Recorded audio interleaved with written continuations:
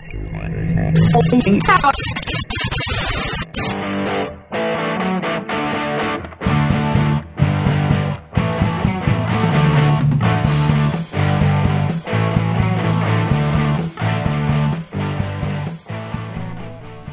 morning. Good afternoon. Good evening. Good night. Oh, good night. Yeah. Okay. It's been a long time since we've done an episode. Yes, I've forgotten. Yes, we've forgotten our little shtick there. Mm-hmm. So we are back, and hopefully back to a more regular podcast schedule as well. Thank you for Sun's still up. Yeah, thank you for bearing with us over the past few months. It's been a bit of a crazy semester, but we are now in the beginning of May. And it's sunny outside. Episode 22, part 2 of a trilogy, all on Apollo, in case you'd lost it. Yes. In part 1, ages ago. I forgot Apollo. And we forgot what we were I forgot all about him. I don't know anything. I don't know anything more about him. So yes, we interrupted our Apollo series to bring you the very special joint series with Avon McMaster and Mark Sundram. The Endless Knot. So we hope that you enjoyed that and that you are now subscribed to both podcasts. Why not? So we are back to the Homeric hymn to Apollo. And I think, if I recall correctly, we left off around the time of Apollo's birth. Yeah, in the first section called the Delian hymn. Yeah. And we left off just before Apollo was born. So we're going to pick up there and take you partway into the story of Apollo, and then next episode we will finish it off. That's right. 1, 2, 3. We told you it was a long one. It's a trilogy. You know, we're in usually in trilogies, part 2 is the most entertaining and the most. It reveals the climax of the narrative. So we've got a lot to live up to. Yeah, right? And then part 3 is just the denouement, right? The tidying up. Well, I don't know. I think part 3 is going to have some really good stuff. It should have some sections. It's going to have some really good stuff. It kind of depends on where you define where the third part might be, because really, to be honest, there are really only 2 parts per se. But we're breaking it into 3. We must, because it's a pretty large sandwich to eat all in one sitting. And Apollo is kind of complex, right? This narrative is a fairly complex story. Yeah, you have to wait for episode 3 to get into Telphusa and Python. So there's some really good stuff in episode 3. But first we have to get Apollo born. He's not even born yet. They've been talking about him and waiting and expectations. So we're on the island of Delos, and she's just been tricked by Leto into agreeing to the conditions under the power of the oath to give birth to. Thank God she can finally give birth to this god on this place, right? This terrible god that everyone is frightened Well, it seems so. Worried about. Yeah, right. All right. So why don't we just dig right in? And sure, let's do it.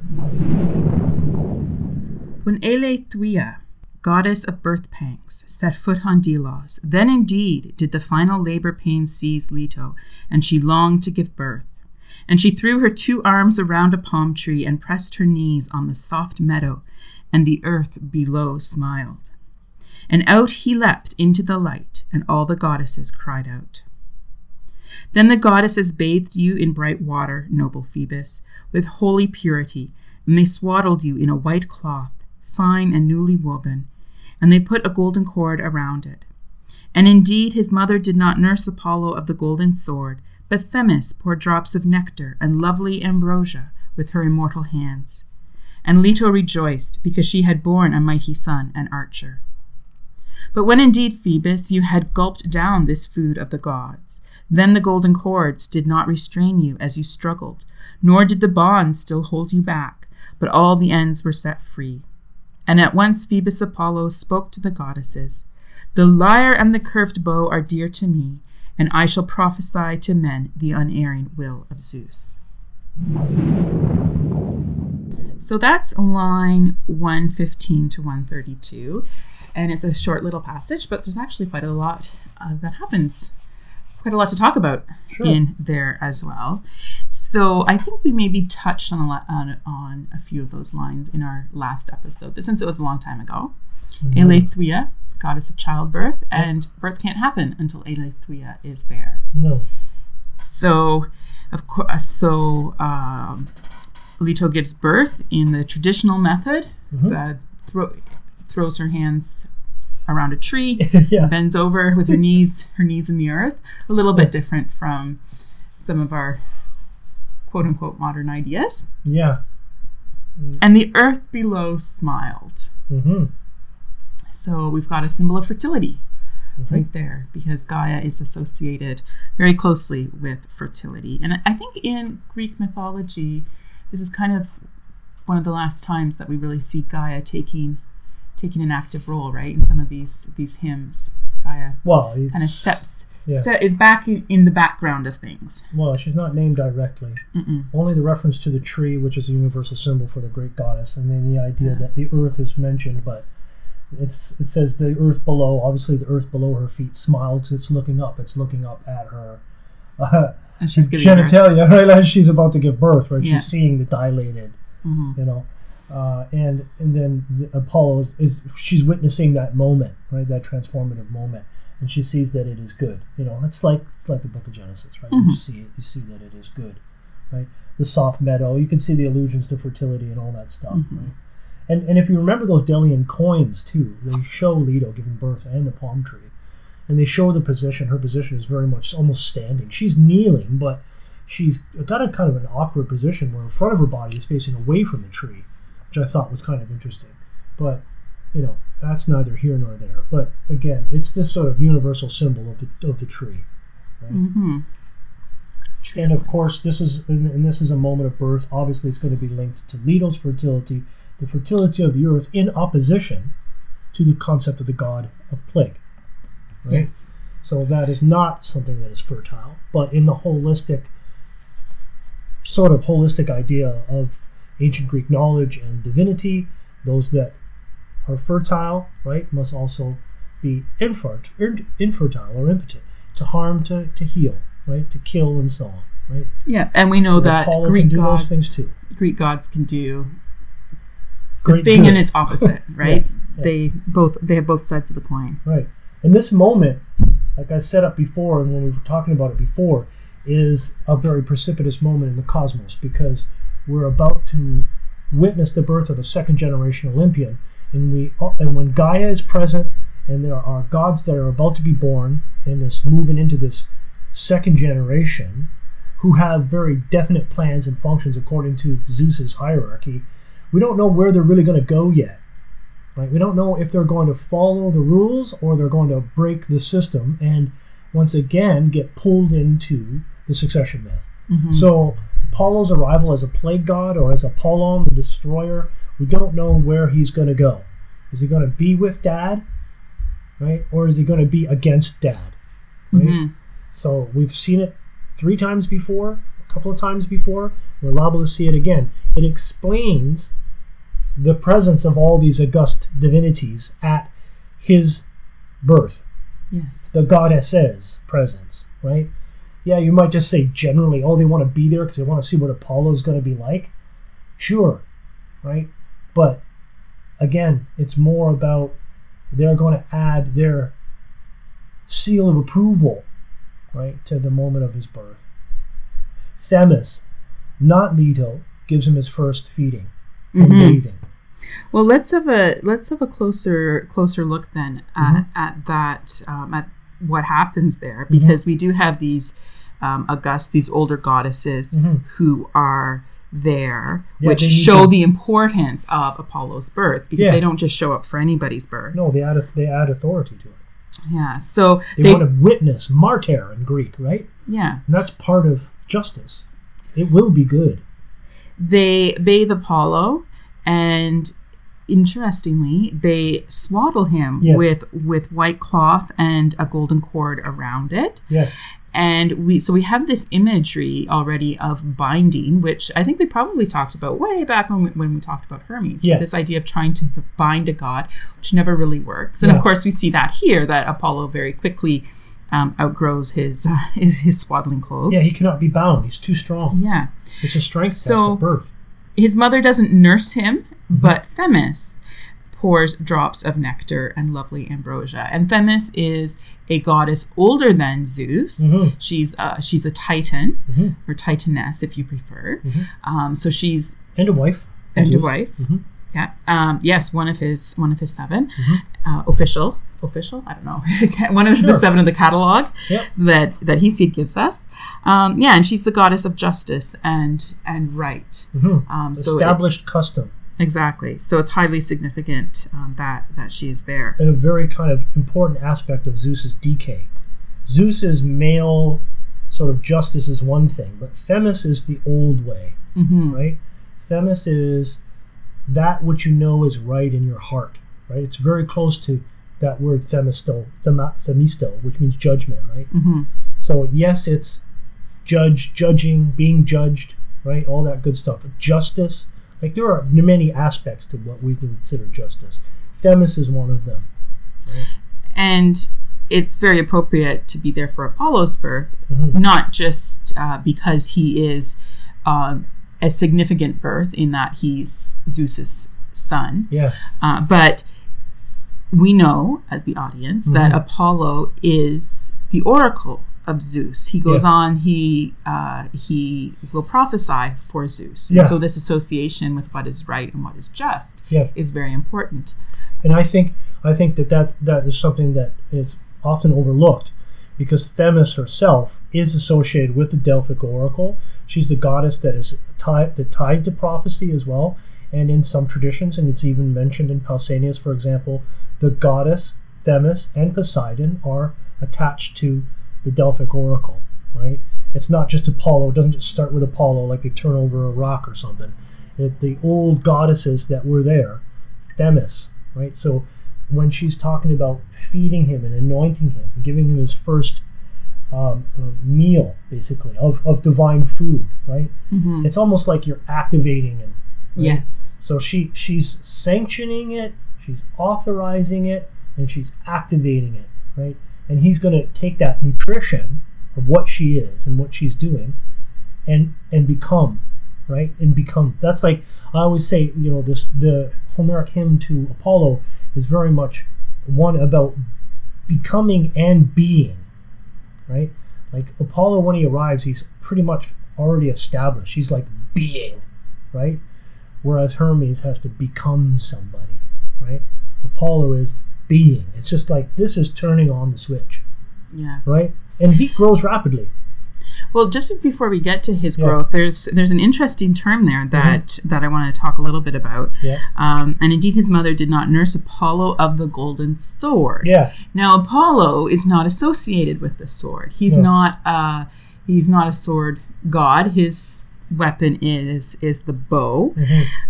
So this is an interesting epithet that is given to him, and it's not entirely clear what or why in this situation, but it could refer to the gods' battle with the giants, because sometimes in ancient iconography Apollo is depicted with the sword, so it could be a reference there, or some people argue that it's not referring to a sword, but it's referring to the strap which his quiver hangs from. So I just think that's one of those interesting little mysteries that come up in literature as we're reading these, that sometimes we're not entirely certain what the hymnist, what the poet had in mind. Yeah, and to that I would add that because of the antiquity of this particular section of the hymn, we take a great deal for granted in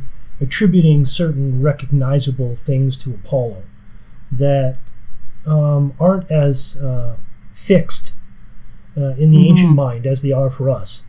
Apollo, of course, will be the mighty archer, right? It's coming. It's in the next little bit, right?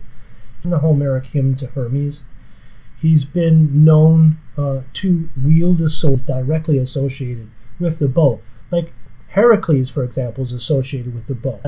In visual culture, I mean, to what aspect of Apollo you want to talk about. Does he have a sword? Does he have a club? So it adds to that art. Does he want to make it difficult? Does he want to stress something else? So that I wanted to mention with a slightly earlier line about Apollo's actually that he too is described as leaping into the light. And connotations, I guess. Yeah, it does. It connotes their activity and their choice. That's a ritual cry that they raise of joy. Yes, and it's the goddesses. The most important goddesses are there. And women are allowed to gather at times of weddings. Key activity. Totally. Right? It's I think this has come up when we've talked about other birth narratives. Yes. Childbirth is a time of great concern. So a successful birth, of course, is cause for celebration. Absolutely. And we talked about expressions, at least in the archaic, of women's public emotion is something they're not, like kakoi or whatever, are supposed to be like quiet and take your lumps, right? But don't often, especially because Apollo manifests this idea constantly. It is pretty you notice how they're like happy, but they don't really know. Ambrosia. It's that really good Jello, isn't it? With the I was just going to say it's that really horrible Jello salad. So no, I do not like it at all. My mom makes it every Christmas. That's an odd thing. Kudos to whoever makes the Ferrero Rocher commercial who came up with the idea. You seem to need it. They are immortal, but it brings them joy. It gives them joy. It gives also a salve or a balm, anointing fluid. Yeah. So it has in the hymn, and this is quite frequent or quite common in the hymn of the gods. He bursts his bonds. He cannot. He bursts his swaddling clothes as an infant. Bursts his bonds. And isn't able to be contained. So again, this is a rapid development here. Yeah, he's ready to go. And he declared, "Bow are dear to me, and I shall prophesy to men the unerring will of Zeus." There you go. So he's sort of conflict. Sure, why not? Yeah. The violence of the bow, the peace of the line. Apollo's arrows, as I think you already mentioned, are associated with plague and sickness. They have different effects, but it is striking how quickly he does acquire. And I say by proclamation, because he just says, they are mine. And there's no ifs, ands, or buts. And it, you would think that maybe their presence there were to confer or to signal what they might be. We talk about what their presence truly is. But had he not said what they were, he would be this strong divine child sort of standing around looking there and going, okay, well, what am I supposed to do here on earth, right? And in the mortal realm. And you might believe that the goddesses would give him a function, right? Like they were there to do something, right? And that not only to witness his birth, but to confer power and authority. But they don't, because Zeus does and did. The blood of Zeus, metaphorically, runs very hot and very close to the surface in Apollo. Leto is good, but it's Zeus's son. Right? Apollo is the entitled kid born with a golden spoon in his mouth. Yeah. And he doesn't know any better. Yeah. At least that's how I heard him described once. And the fortunate son. It works. And he just takes it for granted that this is me and these are my powers and Zeus is my dad. This is the way of the world. With me. This is the way the world is. And saying privilege is benefiting from power without understanding it is a phrase that we raised in the first section. And that's Apollo, right? His world is black and white. And binary thoughts or binary logic works with a god like Apollo. He can be complex later, but now he's sort of similar, right? And you see that in his encounters with others, the way that he deals with challenges, the way that even his Timai is a binary, right? Harmony and violence, right? And he's going to be the reconciling force to create plague, to harm, but also ultimately to be a god of prophecy, healing. Yeah, right. Well, and I answered prophecy there because I was thinking about reconciliation in terms of mortals and the divine. It'll come in Greek in Greek mythology. They have been separated. And it's through his prophecy. Yeah, we're getting back to the alienation theme. Yes. Yeah, I gotcha. Yes. Okay. That's a good theme. Yeah. It's a complex theme. It's a complex theme, yeah. And what I find striking, too, is Apollo's, what's the word, co-opt? right? Okay. Of the feminine oracular power. Mm-hmm.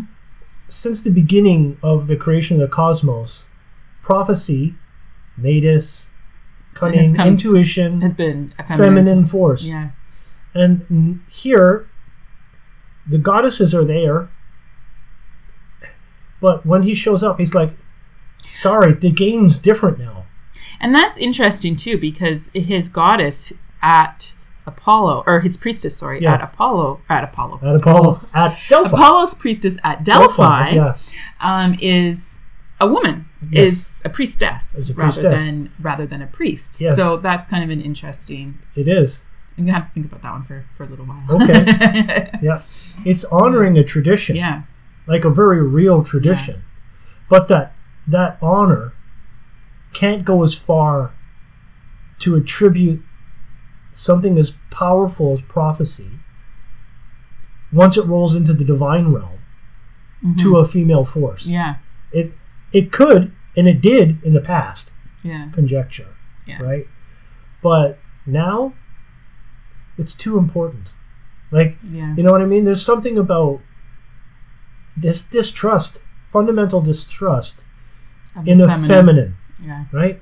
So, yeah, I don't want to get too far down that path, but you know where I'm getting at, right? Yeah. And I think our listeners will understand a little bit more of that, or to be cued for it as we move through other things, because thematically with Apollo, again, his representation as a male force and his encounters with feminine are always something that we watch.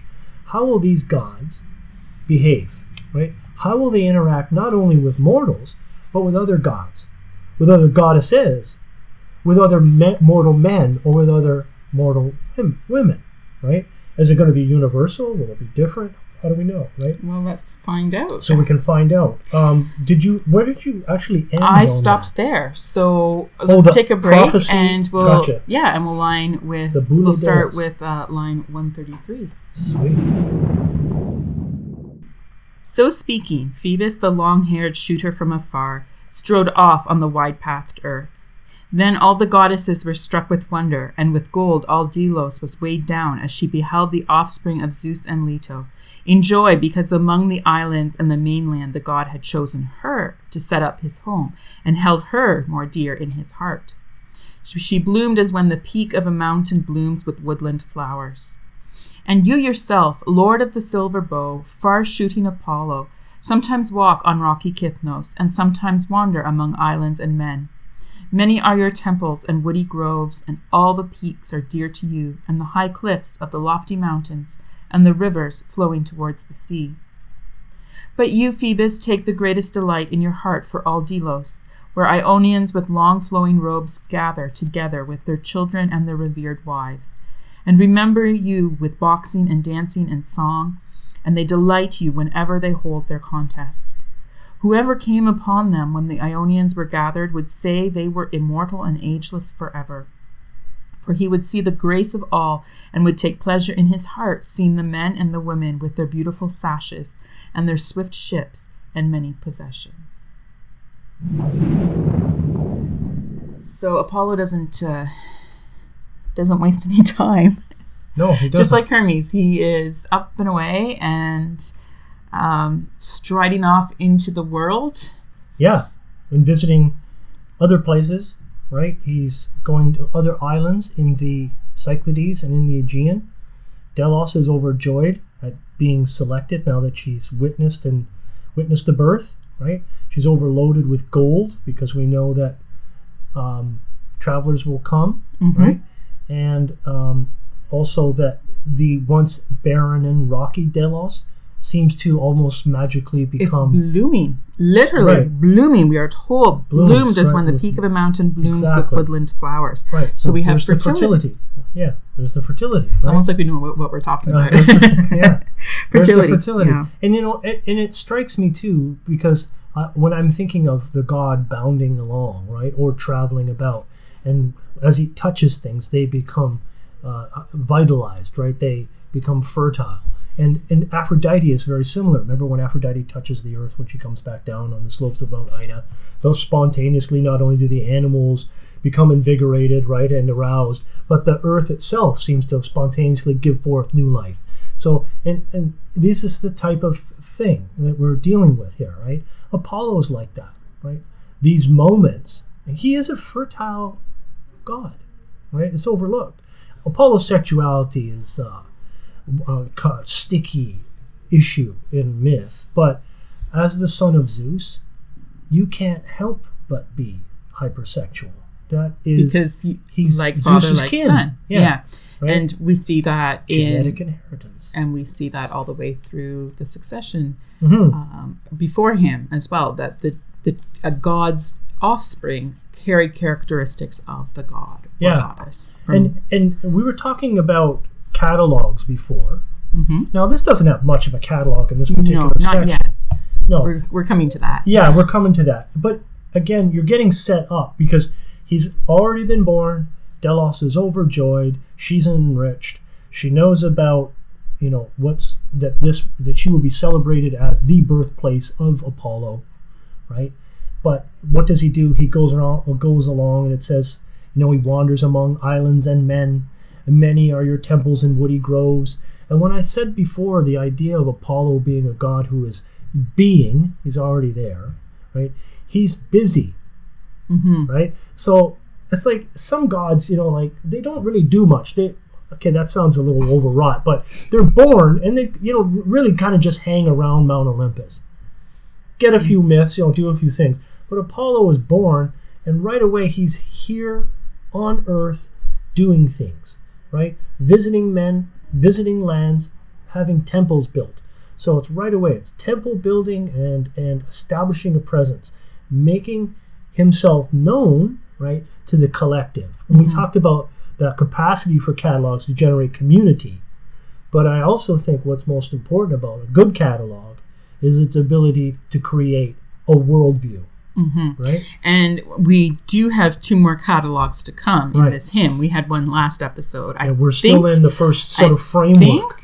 I think we might be able to get away without one this episode. We probably don't want to read a catalog. I'm not a big fan of reading them because, but I think I did in episode 1. I think I read them. Anyway, we read the first one. So, so we've got Apollo wandering around, and we're starting to see now the institution of the Delian festival and his pan-Hellenic nature. And I realized, actually, I just realized where I stopped at line 1. I should have gone a little bit further. Sure, yeah. But we'll just talk to there, and then we'll put that in the next part. Right. We've got the pan-Hellenic festival. We're Ionians, so Greeks living. All Greeks, really, I think, is what it's referring to here, not specifically Greeks on the Ionian coast. But all Greeks can come, and of course, especially those of the islands themselves. I think it would be primarily Ionian festival. Yeah, but you would find other people there, right? Other Greeks, of course, right? It's just a matter of geography.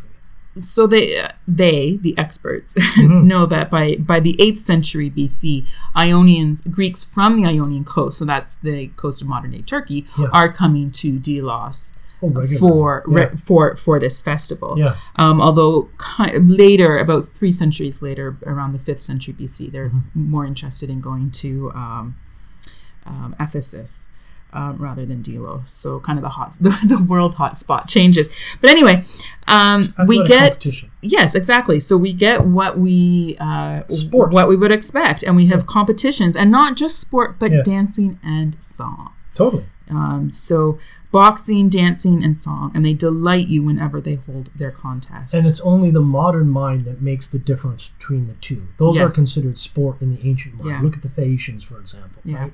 So in the Homeric context, we're in an athletic activity. This is sport. This is cultural sharing, right? Yeah, and celebratory. And competitions and song and dancing and oratory and all that kind of stuff. I mean, that was in the original Olympics. Totally. They did try to revive it in one of the modern Olympics for a little while, and it didn't really work too well, I don't think. Well, you got your boxing and your dancing and your singing, right? So all of the Greeks coming together, their children, their wives are mentioned even. Yes. So we've got this big influx of people. Yes. And anybody who came across them, the poet tells us, would say they were immortal and ageless forever. Yeah. And we're seeing here the harmony aspect of Apollo's lyre, of what he is able to do.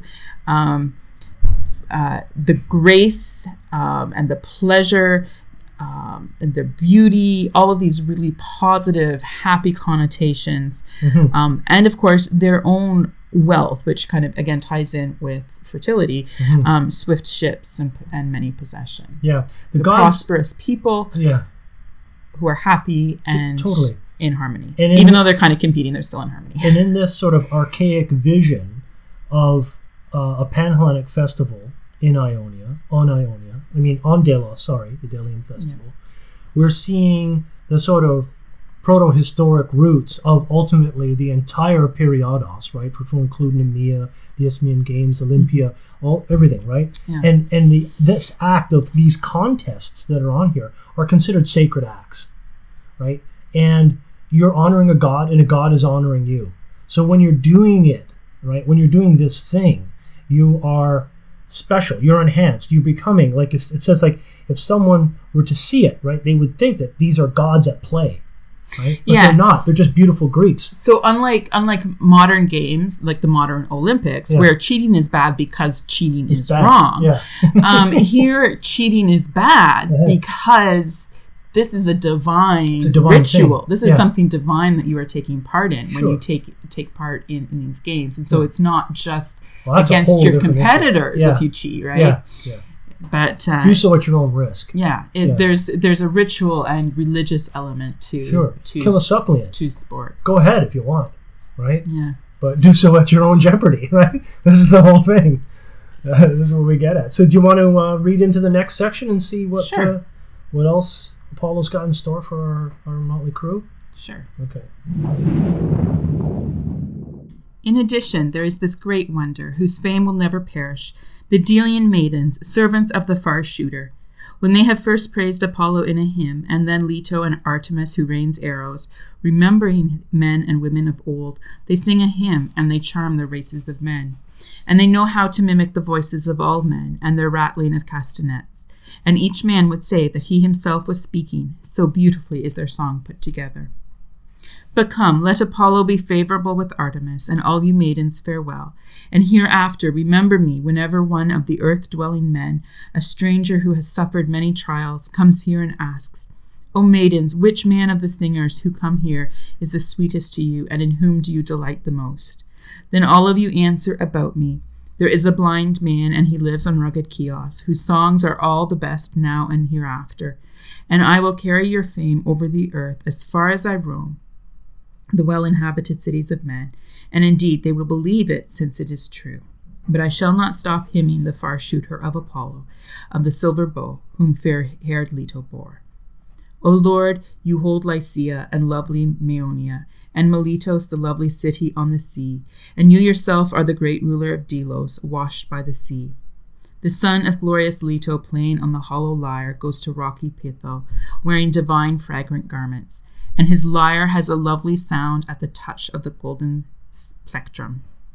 From there he goes to Olympus from earth, swift as thought, to the house of Zeus, to join the gathering of the other gods, and at once the lyre and song are of interest to the immortal. All the muses in unison, answering with beautiful voice, hymn the divine gifts of the gods and the sufferings which men have from their immortal gods, as they live senseless and without resources, and they are not able to find a cure for death and a defense against old age. But the fair-haired Graces and kindly Seasons, and Harmonia and Hebe and Aphrodite, the daughter of Zeus, dance holding each other's arms by the wrist. Among them sings one neither ugly nor short, but very majestic to look at and impressive in form, arrow-pouring Artemis, twin sister of Apollo. And among them play Ares and sharp-eyed Argiophontes.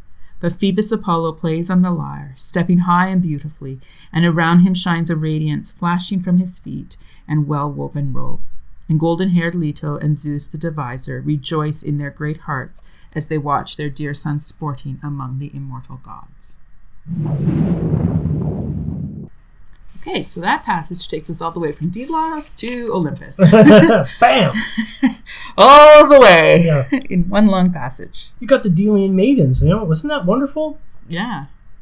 So we start off with and actually, I think it actually kind of works well that we split the passage where we did, because we see this parallel now between the Delian maidens and their dancing compared to the dancing of the goddesses in heaven or on Olympus rather, to Apollo's lyre. Yeah. So yes, the Delian maidens, the Muses' mortal counterparts. Totally. Yeah. And they do have, well, besides the excellent and beautiful description of them in the poetry, they are described as a great wonder, right? And an imperishable fame, right? And so here we this is the kleos amphiton, right? The undying kleos, right? They themselves, their fame is immortal. It almost transfers immortality to them, and the Delian maidens will become like an immortal choir group that new people cycle in. It's like a profession, right? So once it's established by Apollo, it's the best that these mortal singers of Apollo can do, right? And they're wonderful, and they have almost a supernatural quality to mimic the voices of men and women, right? And they're given great praise for it, for what they do and their function, right? And they're described, of course, as servants of the far shooter, which is Apollo. And I think, too, with their mimicking, part of that as well, you've got Greeks coming from all over, Greeks with all kinds of different accents. So there's not the homogeneity of accents to the same degree that we might see today, where we're kind of all consuming similar medium. But people from one island speak differently from people from another island. So you're suggesting that's part of their mimicking. They're able to mimic. So when the poet describes them as being able to mimic the voices of men and women, you're saying that the mimicry is that so that they can sound similar or speak with a similar dialect to someone from a different place. Yes, that is what my source is suggesting. Okay, all right. I like that idea. I'd like to pretend that was all me, 100% me. I like that idea. But I do have a source to back me up on that. Exactly. And I agree with your source, right? This is a very sort of cosmopolitan thing, right? We have people from many different places coming here, right? And their ability, if it's a choir, right, we would say, well, we want someone to have a certain type of accent or someone to be familiar with a certain cultural practice. We would rotate those people in, right? And everybody would have a certain speciality, and it would go from there. And that's a very practical and reproducible thing. But in my mind, I automatically went to the supernatural. Of course you did. And said that they spoke with the mortal voices of other people, right? Similar to Helen, for example, when she calls out to the Achaeans inside the Trojan horse, right? So I thought about that ability as well. But again, though, either or is still really excellent because they are like mortal muses, right? And just as Zeus has the 9 Olympian muses, daughters, Apollo has 9. Well, it doesn't specify 9, but he's got his maidens. His earthly maidens, right? His earthly Delian maidens, and they're a musical counterpart, right, to the divine muses. And you can see that one of these motifs starting, right? We've talked about it now a little bit, like father, like son, right? Yeah. So as it is with dad, so shall it be with Apollo, right? And it's a great honor when your son mimics you, right? Because then it means you're doing everything okay. Yeah. Right? And all you have to do is be your best you, and they'll be okay, right? So this is kind of the same situation that's going on here, right? And the interesting thing with this is that we're 165 lines into the hymn. Yes. And the hymn starts to sound like it's coming to a close because we're hearing the kinds of things that we are used to hearing when we've read a lot of Homeric hymns or a number of Homeric hymns. There's certain kind of a formulaic way of structuring them and of certain things that usually get said. Right. And so now 165 lines in, you think, oh, okay. I've read enough of this, and it's starting to come to a close because we're talking about let Apollo be at favorable, let her be at peace with Artemis, or let him be at peace with Artemis, and let all the maidens fare well. But when I look in my book, don't. This goes to what line? No. I want to know how many lines there are. Yeah, I know what you're getting at. Yeah. This goes to line 545. So this is an interesting kind of structural thing where the poem starts to feel like it's coming to a close. Yeah. And then we wind up launching into another one. Yeah. And we are approaching the spot where it usually gets divided in half between the Delian. The Delian half and the Pythian or the Delphic half. Yes. And we also get this is entertaining, and I don't always when I'm reading through this hymn to teach it or whatever, I kind of sometimes skip over this part because it's not a part we really focus on. Oh, the next page you're talking about. This little bit here where the poet says to the maidens, who's the best poet? When people come and ask you who's the best poet you've ever heard, who are you going to tell them? They give him the answer. And he gives them the answer. Yeah, they give him the answer. And here we are in the Homeric tradition. There is a blind man, and he lives on rugged kiosks whose songs are all the best now and hereafter. So we have this tradition that Homer is a blind poet from Chios, and this is part of that tradition. Yeah. It is, however, it doesn't work for the timing and the authorship of this poem. Because it goes to first person address.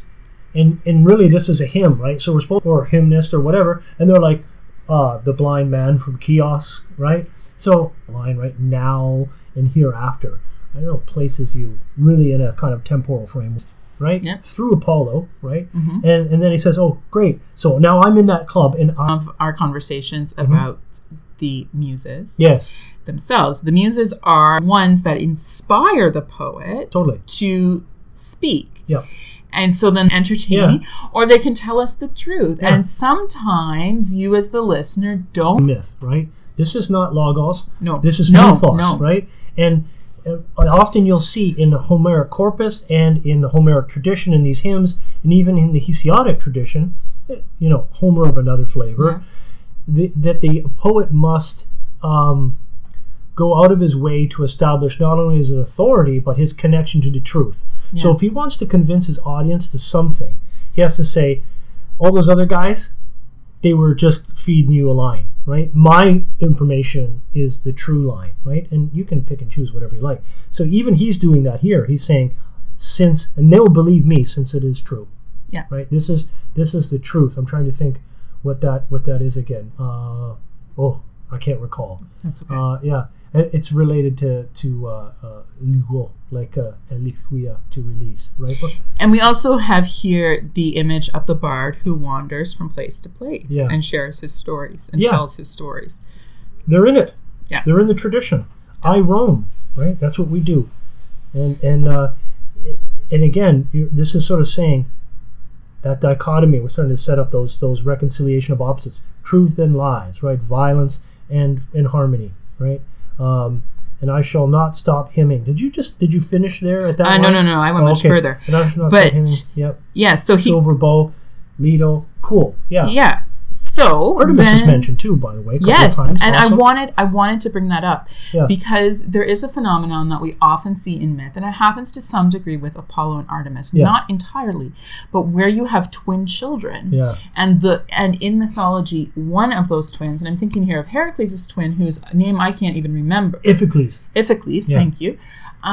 Where one twin's story becomes subsumed by the other, and that twin kind of disappears into the mists of things. Yeah. And we see that a bit with Apollo and Artemis.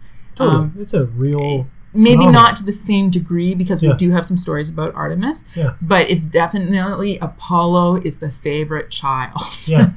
He's the one that gets all the glory and the stories, etc., etc. Right. Yeah. And so I just wanted to point that out. Yeah.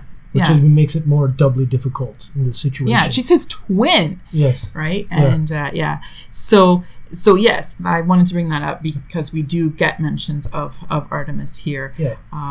But it is Apollo's hymn. It is. Yeah. Apollo gets everything. He does. He gets everything. He's the favorite. Yeah. So the poet mentions a couple of places in Asia Minor that Apollo is connected to intimately. Yeah, connected worshipped. to. Lycia, Maeonia, Miletus. Yep. Beautiful temples there. Long tradition. Yeah, I think in Homer even. I think I've been to the one at Miletus. Did you go to the Miletus? I think yes. And of course, Delos, right?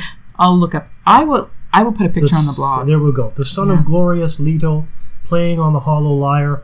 2 Rocky Pytho. There's your first sort of idea about where the next phase of this is going to go. Rocky Pytho is listed here, right? And that's the name that ultimately it will become after we get the narrative section in the next section of the hymn. Yeah. Because right now it's just like the slopes we of won't say too much. Whatever. Yeah. Yeah. We won't say too much about it now, except Pythoi is one of the names for Delphi. And look at the beautiful description of Apollo, right? So you're talking about the mental divine epiphany. fragrant garments. Divine fragrant garments. Smelling looks great. You've got the multi-sensory, depiction. His lyre has a lovely sound at the golden plectrum. Right. Touch, right? Yeah. All that stuff is in there, right? So again, it's a epiphany, right? It's the narrative. It's the poem's ability to create a mental image in all those different senses, right? Beyond simply hearing.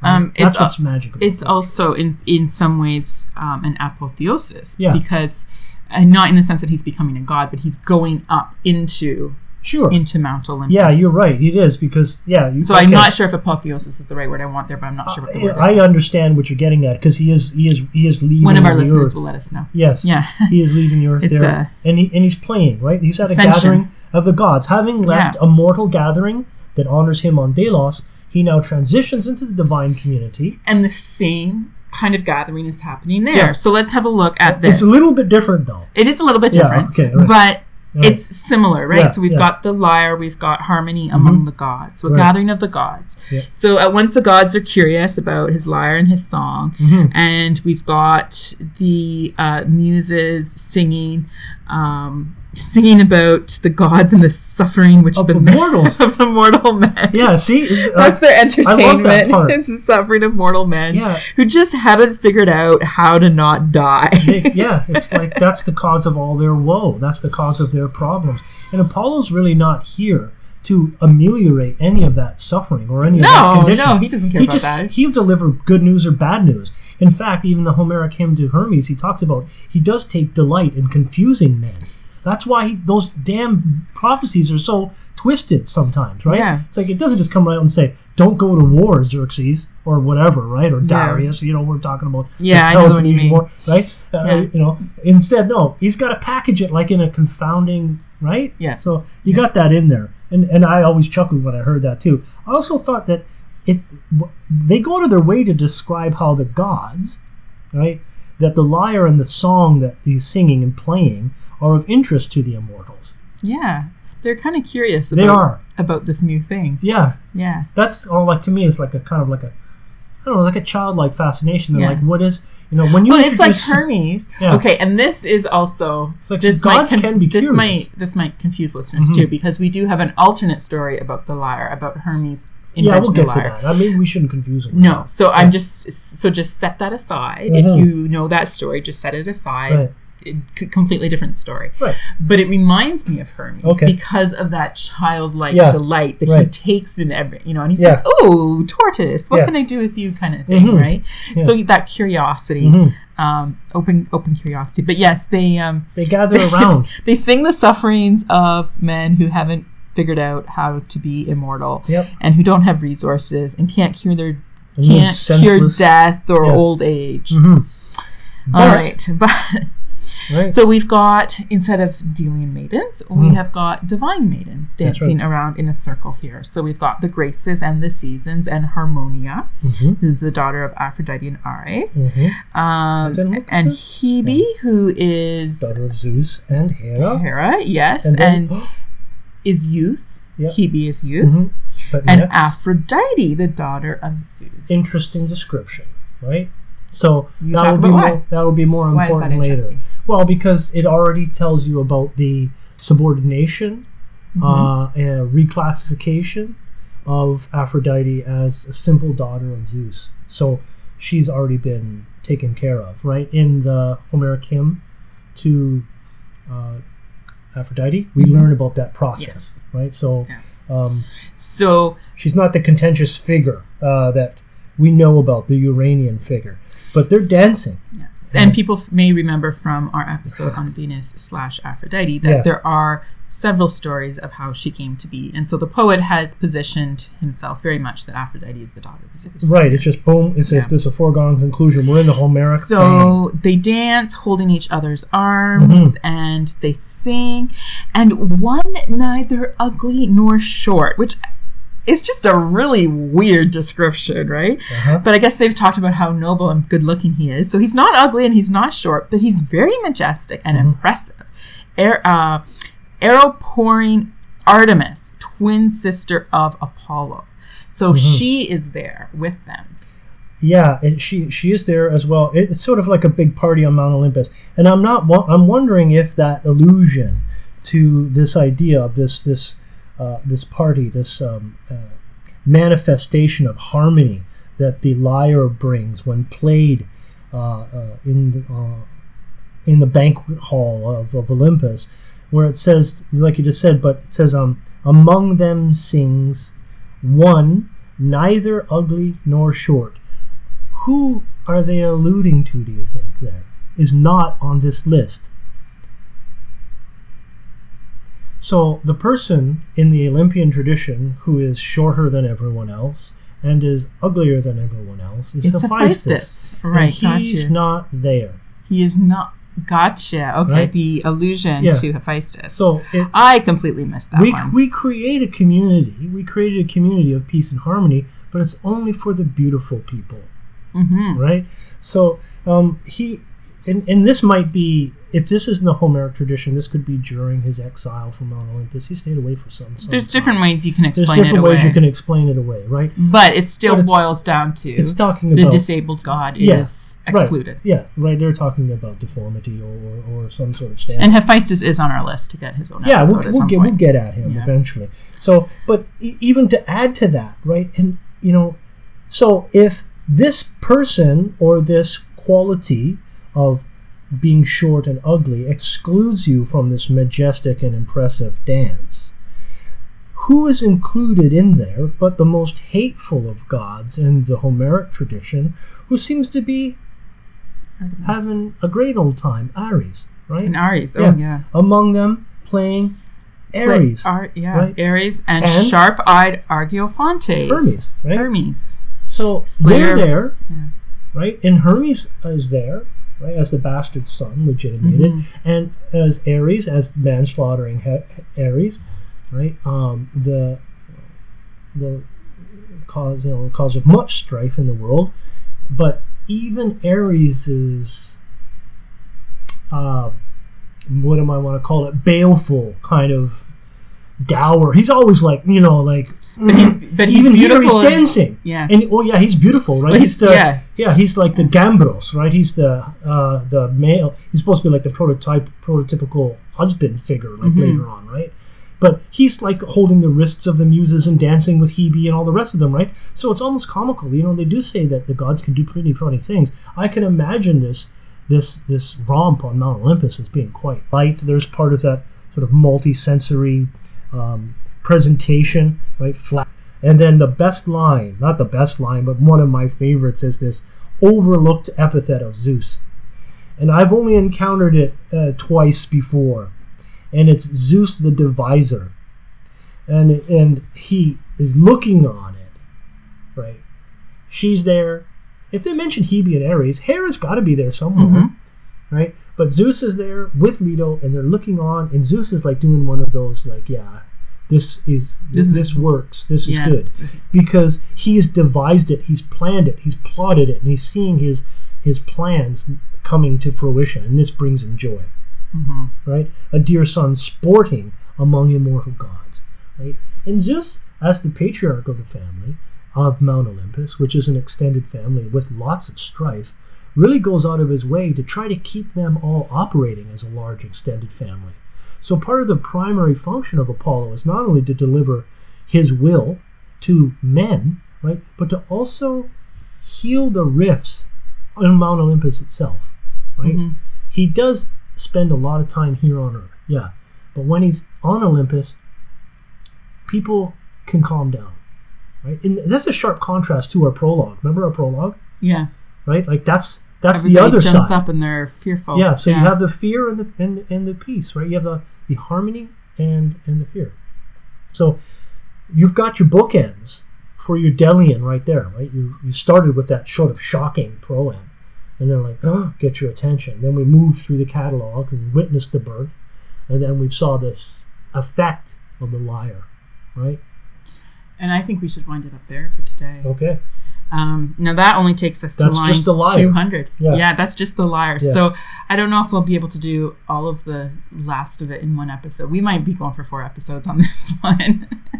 We'll see what happens. We'll see what happens. Yeah. We'll play it by ear. Yeah. So it is now time then. What do we need to do for wrap up? Listener mail. And then we should have like a...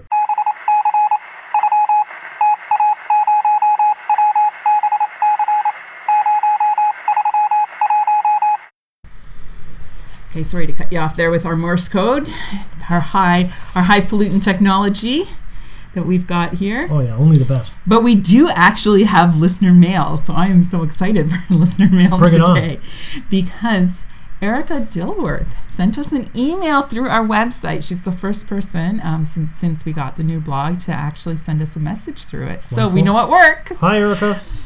Yes, and Erica is also one of our patrons who helps make this show possible. We love you. With her donation or her gift to us every month, and we're very appreciative of that. So she says, I'll just read what she wrote. Okay.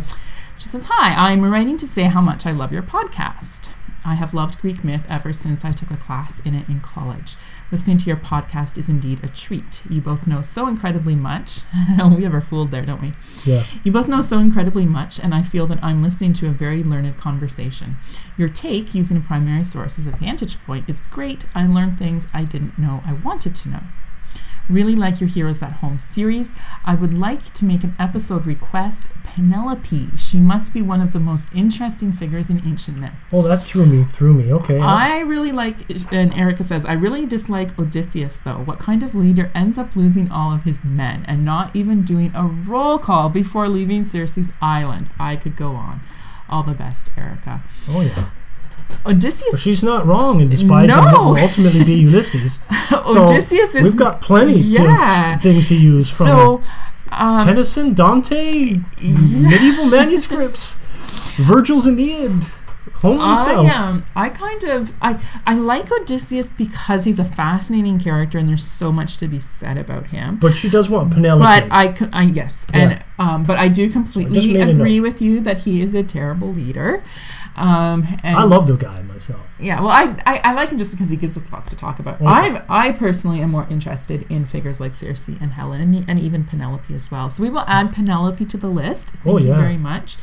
And since she did mention the Heroes at Home, yes, it would be a very good one to in that include series. her in that sort of canonized list. Yeah. Because she is a heroine, a hero. I don't want to genderize it. I like using hero for both. Yeah, I do too. And just discuss her in that framework. And I think it'd be very easy to do. Yeah. So look for that sometime. Maybe we'll finish with Apollo first, or else we'll completely forget where we're going with Apollo. But we will definitely add Penelope to that. I got That's a note. Great idea. It says Penelope ! So it's down. Darren has it written in his notebook. Yeah. Done. Excellent. So thank you very much. And again, thank you to everyone who reaches out to us on Twitter as well. Mm-hmm. If you listened through to the end of our last episode, we had our little blurb about our Patreon, so I'm not going to repeat all that. We'll stick that at the end of the podcast. Right. You can find all the links on mythtake.blog. Yeah, and that's all. Yep. We'll and the stick Facebook that all. account. Yep. And we also will be adding a new friend to the Humanities Podcast Network eventually. One of our colleagues is jumping into the podcasting arena. Herself. Yes, so we'll wait and see. Wait and see what they're doing. And if you are a Humanities podcaster yourself, you're more than welcome to join us. #Humanities Podcast on Twitter. It's that easy. Just say, "Hi, people, I'm here, and I want to want to be a part of you and of our group. And so we do thank all of our Humanities podcast members and listeners, members and listeners who support us, even just by sharing the show and cross promoting and that kind of thing. Totally. So we're very grateful for that as well. So I think that is all we really have to say. Okay. And unless you had some burning comment. Some burning comment. No, I don't really have a burning comment. Again, just to say thanks to everyone who's listening. Yeah. We know that we've been away for a little while, but we're back. And we're back into summer mode. So hopefully we can get back to our once every 2 week schedule. It is a lot of work. It's more than just sitting here talking. It's all the other stuff that goes into getting it up online. Sure. So show some podcasts some love this week. Go on to iTunes and rate your podcast. Leave a few comments as well. Podcasters, especially independent podcasters, really appreciate that. Mm-hmm. And so have a good night, and we will see you next episode. Right, toodaloo. Thanks again.